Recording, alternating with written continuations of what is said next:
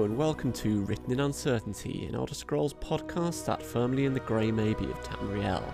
My name is Aramithius, and this week we are on our penultimate volume of the Truth and Sequence. We are looking at volume 11, which is talking about the real and reality and nature and how all those things relate, or maybe don't, with the Clockwork City and the truth of Tamriel Final, whatever that may be.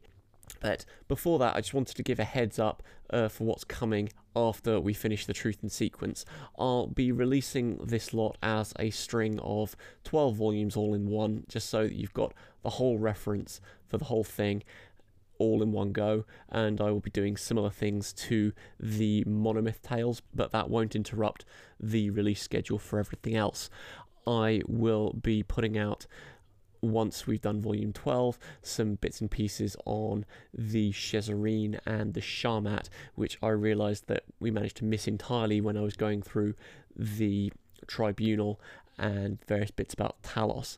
So you've got those to look forward to after that, and after that we'll see where the questions take us. If you've got anything you would want me to discuss, then please let me know. Give me an email at writtenuncertaintypodcast@gmail.com, and if you've got a burning question about the Elder Scrolls lore, I'll do my best to address it. But in the meantime, volume 11 of the Truth and Sequence.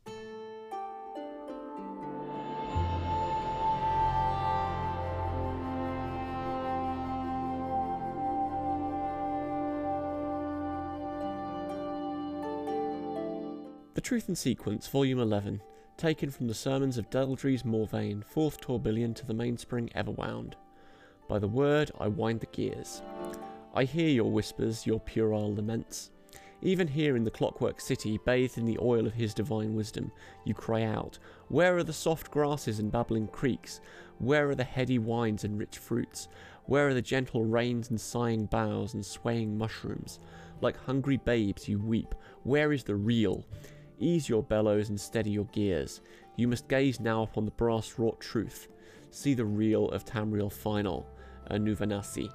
This is basically an argument about what real is, and I'm trying desperately not to talk about Morpheus and talk about brain signals and everything else at this point, but it's trying to suggest particular arguments about what the final layer of reality is and what actually constitutes the world as made up by Mundus. So is Mundus the thing that is all nature and the laws of nature, particularly if we think about the Earthbones and the Ettarda gears that have been railed against throughout pretty much all of these books? Or is the real the final solution that is Tamriel Final? Is it the final answer that Set's going to bring about and just burn everything else bad away and replace it with something good and perfect? That's absolutely something that has been pushed at in these books, but this is probably the first time that you see it equated with something that is absolutely real and a definite reality. That it's always been something that's been looked forward to and encouraged and is something that's eventually going to happen, but it's never been talked about in terms of reality before. And the idea that Tamriel Final is the reality behind the Nirn Prior and the Nirn Ensuing is an interesting idea, that it's not something that is alien that's being done to the world with Set and the Clockwork Apostles transforming it, but simply a refinement, which we'll get to a bit later. I realise I'm getting ahead of myself already, but it's something that is another stage or another layer to reality, and it's the layer beyond reality as opposed to some sort of reflection of reality, which feels a bit like Plato's cave allegory, I suppose, for the real world, but there's no real casting of the shadow in that sort of a way, I suppose. Just to backtrack a bit, Plato's allegory of the cave is the idea that reality is effectively the same thing as some shadows being cast on a wall by a fire, and where you've got some prisoners that are bound and looking at these flickering shadows on the wall, and that's all they've ever known. And so they're convinced that because that's all they've ever known, that's reality. And whereas in actual fact, you've got the things that are casting the shadows and the real things outside of the cave that are the real reality. That's something similar to what Deldries is claiming here, that Tamriel Final is what's really real rather than what people want in terms of soft grasses, bubbling creeks, and all this soft luxury. What makes a thing real? Is it the blood or the sap or the beating heart? Is it the shrieking trauma of an infant's birth, the low roar of the tides, the root's thirst for water, or the lazy drift of distant clouds? No, child of Set, hear the words in sequence. Can you not see that your fears spring from Lorkhan's lie? Those soft forms and gentle comforts that you covet are naught but corroded lies, fractured creation's panacea that deadens the soul's forgotten pain. I want to kick this section off by thinking that panacea is possibly the wrong word. Panacea is a cure-all, so saying that something is a cure-all that deadens forgotten pain, it's not really curing the pain. So I almost would think that this should be an anesthetic, maybe, but that's just me being linguistically picky, unless, of course, Deldries is being purposefully ironic here, but there's not an awful lot else in the text to make me think that. There's also talk here about soft forms and gentle comforts, which feels to me like a reflection of the original Velothi philosophy. You've got Veloth saying that the Somerset living is weak and won't bring about anything true and is not the purpose of reality and so on, at least if you listen to Boethia and her take on the triangle truth of Lorkhan.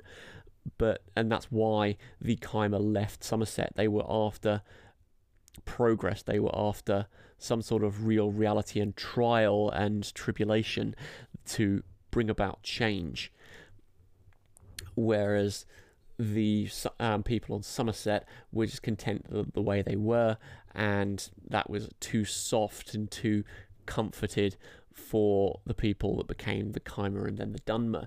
So if you think about this sort of thing in terms of an evolution of Velothi thought, you can see those lines here.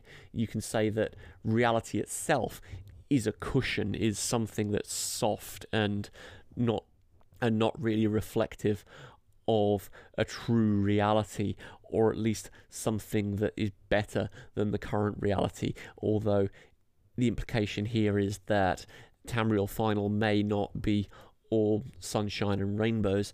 It's just going to be a better place in some way that isn't really defined. It's been equated so far in terms of mechanical stuff, but for us squishy people who are organic, that's not really something that we think about in terms of comfort.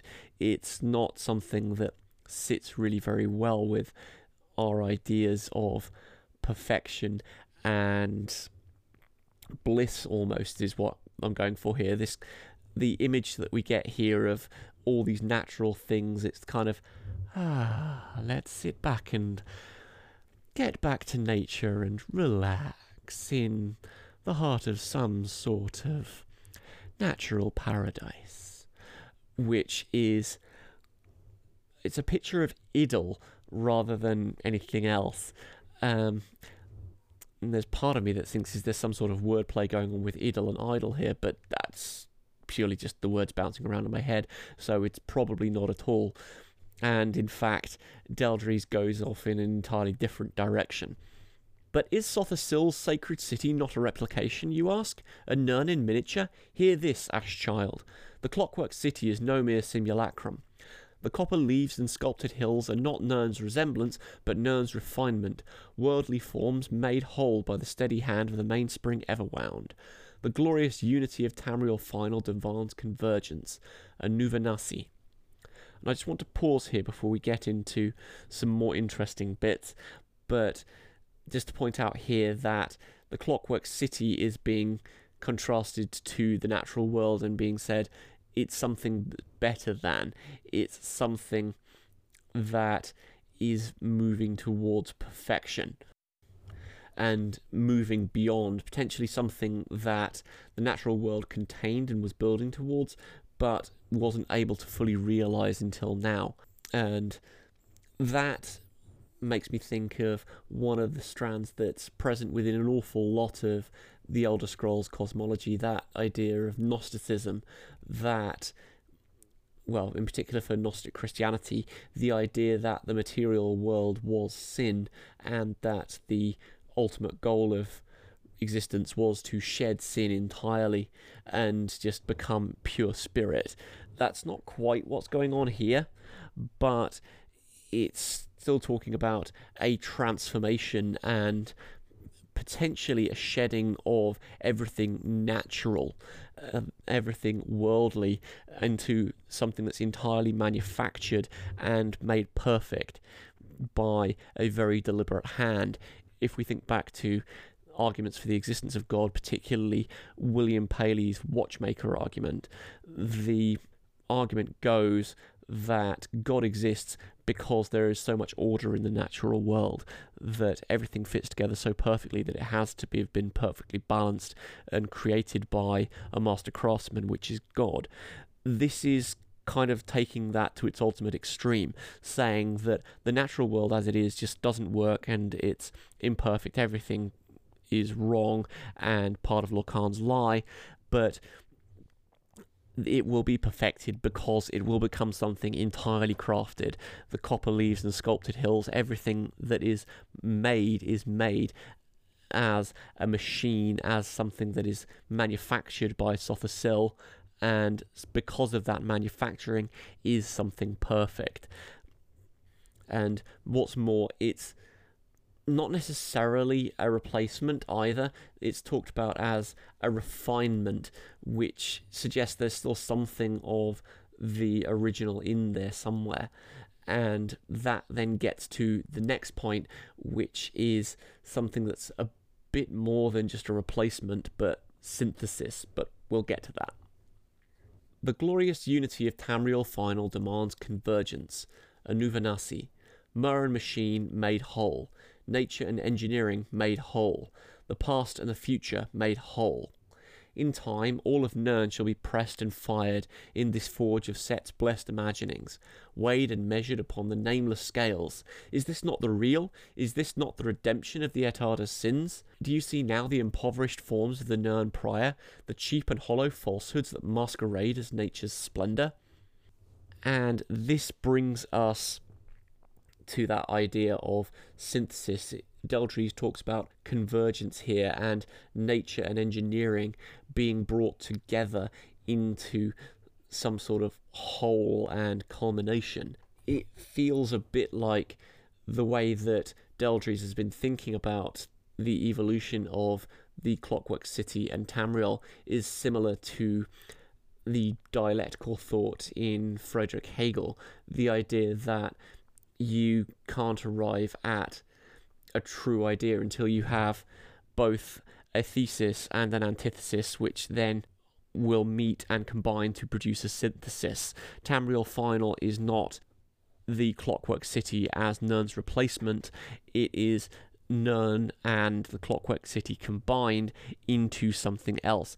It's that thesis-antithesis becoming synthesis argument that's going on, which fits fairly well with Set's general mode of existence from what we see of him. It's quite logical and rational, and the dialectic argument, the is it this, no, well, is it this, no, is it something in between, and that gradual progression, that dialogue that it began with Socrates, but it's at its most obvious in Hegel.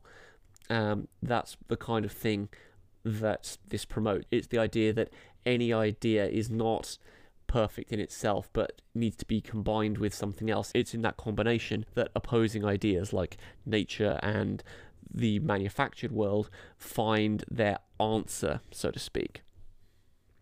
And there's another line in here that makes me think a little bit more about what they're potentially aiming towards with Tamriel Final as well as it being some sort of mechanical organic blend that's going on. The line, the past and the future made whole. I honestly don't know what that's meant to mean, but that doesn't sound like linear time to me.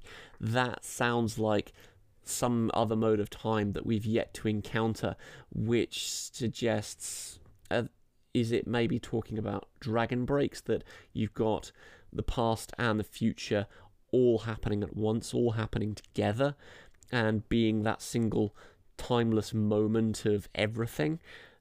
I'm not sure, but there's also the notion that if there's a reunification going on here, then it also reminds me, thinking back to Volume 10 of the Psijic Endeavour, that the Psijic Endeavour is, if you read Vex teachings, to quote, a return to the first brush of Anu Padme. It's going back to the beginning of everything, when everything was at least vaguely a unity. And so it's not necessarily a moving forwards in that sense. It's not moving on to a bright future. It's making the future irrelevant because time is irrelevant, because everything is just one perfect whole at this point. And that's a new way of thinking about that return to the first brush. The Psijic Endeavour is an individual thing generally. The idea that you understand the true shape of the Arabis and are in some way enlightened because of that. It's one of the steps or one of the ways to achieve Chim. But that doesn't feel like what's going on here. This feels like a culmination of Chim for the world, maybe, if I can use those terms. That feels a little catchphrasey, but it's about the best way I can think about it. And kind of in line with the general Dunmer teachings, we've also got it being made in harshness and in trial, which is how this volume chooses to finish. Seek out the dry, hard places, child of Set. Anoint your tongue with his oil. Fill your stomach with his nourishing grain. Cast out what was, and fix your eyes upon the Nirn to come, upon Tamriel Final, and Nuvanasi. By the word, I wind the gears. And now this is again a promotion of hardship as a route to perfection. That you are going to dry, hard places, and you're going to be tasting oil, which frankly probably tastes disgusting. I've not tried engine oil myself. But as much as it tastes disgusting, it's a blessing, and so you can use that to move forward. That hardship and that foul taste is something that will then move on to the Nirn to come, onto Tamriel Final. The one weird thing that goes on here is nourishing grain. Grain is an organic thing. It's a bit of a weird turn of phrase that it still relies on grain, although my thought is that grain almost means bread. It's not, you don't eat grain on its own, whereas bread has to be processed, it has to be ground, it has to be made into flour and baked and mixed and all the rest of it. There's a process that goes on with it. And the combination of oil and grain, I've been reading through the book of Leviticus recently, and some of the sacrifices that are outlined there are flour mixed with oil, while the oil they're talking about there is olive oil. It just makes me think of some sort of offering as well. It's something that, as well as driving you forward, is perhaps hinting at a ritual within the Clockwork Apostles cult. I don't know, that's purely my supposition based on what I've been hearing recently, but it feels like a nice symbolic way to end it, and a little nod to real world religion as well, which is always nice to have and reflect on. And that's it for Volume 11. Next week we are looking at Volume 12, the final volume of the Truth in Sequence. and we're looking at something which is possibly talking about the end days, possibly talking about someone's life winding down, and everything that goes with that, as well as a good dose of final judgment, possibly, and good old-fashioned fire and brimstone criticism from Deldries to round everything off. I do hope you'll join me for that. It's been fantastic reading this stuff through with you, and until then, this podcast remains a letter written in uncertainty. You've been listening to Written in Uncertainty, a podcast written and presented by Aramithius. The music for this podcast has been kindly provided by Jan Glenbotsky. Check them out on SoundCloud under Songs from the Lost Land, and I'll see you next time.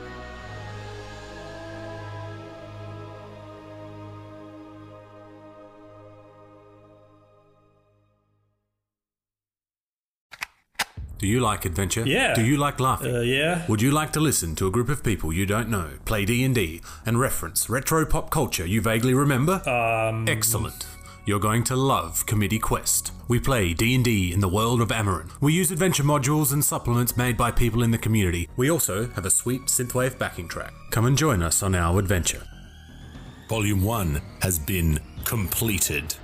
Volume 2 coming the end of January. You can find us on iTunes, Podbean, or wherever you get your podcasts from. Are you into the cyberpunk tabletop games or excited for Cyberpunk 2077? Are you looking to brush up on the lore, stay up on all the latest news, and talk about the game when it comes out? Check out the Cyberpunk Lorecast, a show from Robots Radio with me, your host, Robots. We'll go over all the details you need to know about the world, characters, and story of Cyberpunk. Available on iTunes, Spotify, Google Play, and anywhere else you get your podcasts.